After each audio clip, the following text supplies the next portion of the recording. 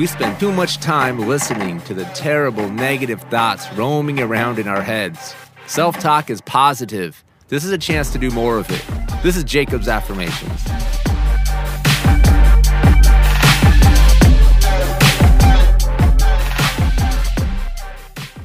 Good morning, good afternoon, good evening. Welcome back to Jacob's Affirmations. Thank you for being here. It means a lot to me. It's a big deal. You're focusing on getting better. You want to get better. You're starting your day off saying, I can do this. I'm going to dominate today. Today is mine. I'm going to work hard. I'm going to get the most out of it. And I'm going to be better tomorrow because of it. That's a big deal. So thank you. If you'd like to do me a favor, share this episode with 5 people who need it in their life, who need a little push, a little positivity, an optimistic perspective. That's what I can provide. That's what I'm trying to do for you guys. And today, being my favorite episode of the week, Forum Friday. This is my chance to connect, to answer questions, and really get a pulse on what you guys are looking for out of the podcast. So I always appreciate you guys submitting questions. And I have a good one today. Got this question on Facebook, and I get it at work as well. And it's, how do you manage office politics? That's a big one, right? It's the reality of a situation. And I think the first key to it is stop looking at office politics like a dirty word. It just is what it is. It's not a negative thing. I think a lot of times we get caught up in the trap of, I don't do politics. I don't want to play the political game. What does that mean? That you just don't want to know people? You don't want people to understand what value you offer? You don't want to build your network? We have to change the frame that we have, right? But I have 5 tips that are going to help out with it as well. Number 1, never outshine the master. Number 2, always understand the other person's perspective.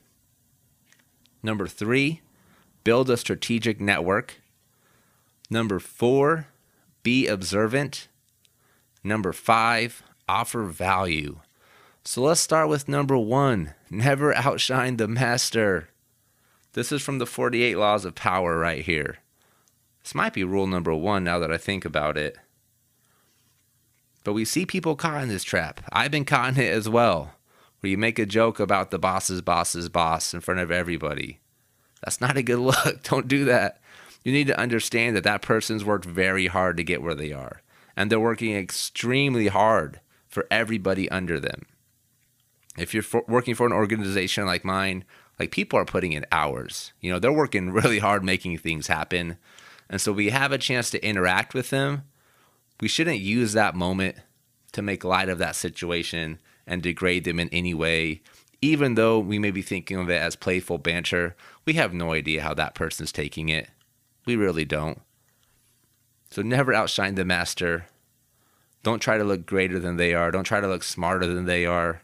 Just like you wouldn't want to try to look smarter than your peers. Like, that's not the goal, right? You guys are on a team, working together, figure out how you can collaborate, help each other out.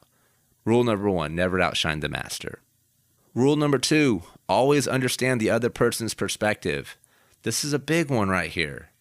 It's really easy to immediately go with our instinct of trying to force our perspective, our solutions down somebody else's throat. We don't get super far doing that. We'll get much better results when we first learn to understand how the other person sees the world, how the other person sees a problem, so that we have some context for our conversation. And this may also mean that we're going to find out we are not correct. The goal of being at a job isn't being right all the time. The goal of being influential isn't being right all the time. It's being effective. And part of that is going to be humbling ourselves to understand that even though we've worked really hard on ideas, we're passionate about what we do, that doesn't mean that we're right 100% of the time. So it's super important to understand the other person's perspective and let them know that we value that perspective as well, right? There's something unique that they bring to the table. Everybody knows something we don't know.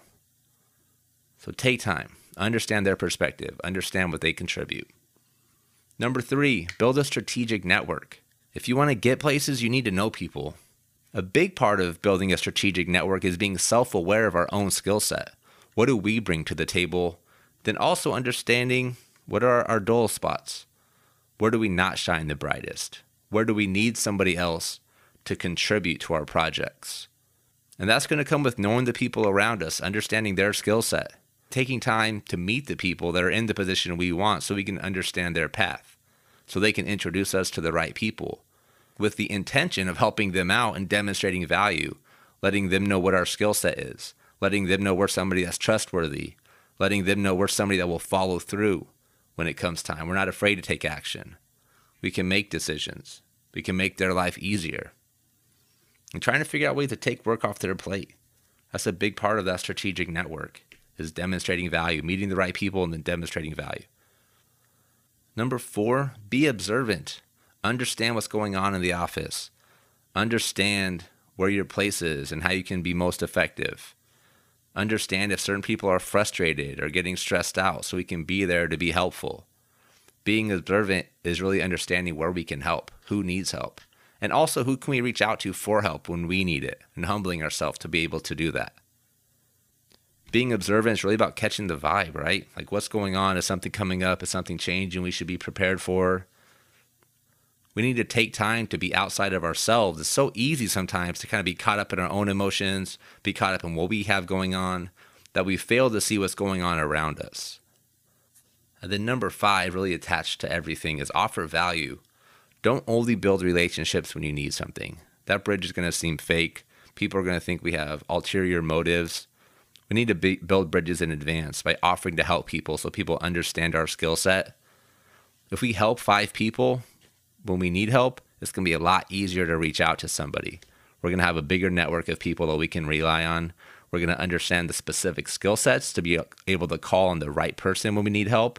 But it all starts with offering value to the people around us, finding ways to contribute to other people's ideas, finding ways to build people up. Always offer value. That's number 5. So just to recap, number 1, never outshine the master.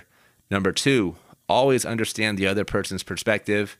Number 3, strategic network, build it. Number 4, be observant. And then finally, number 5, offer value.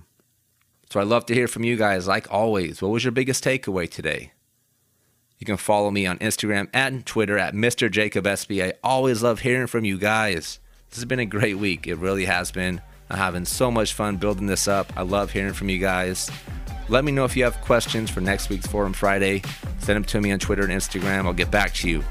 Have a good day, a good weekend. Be great.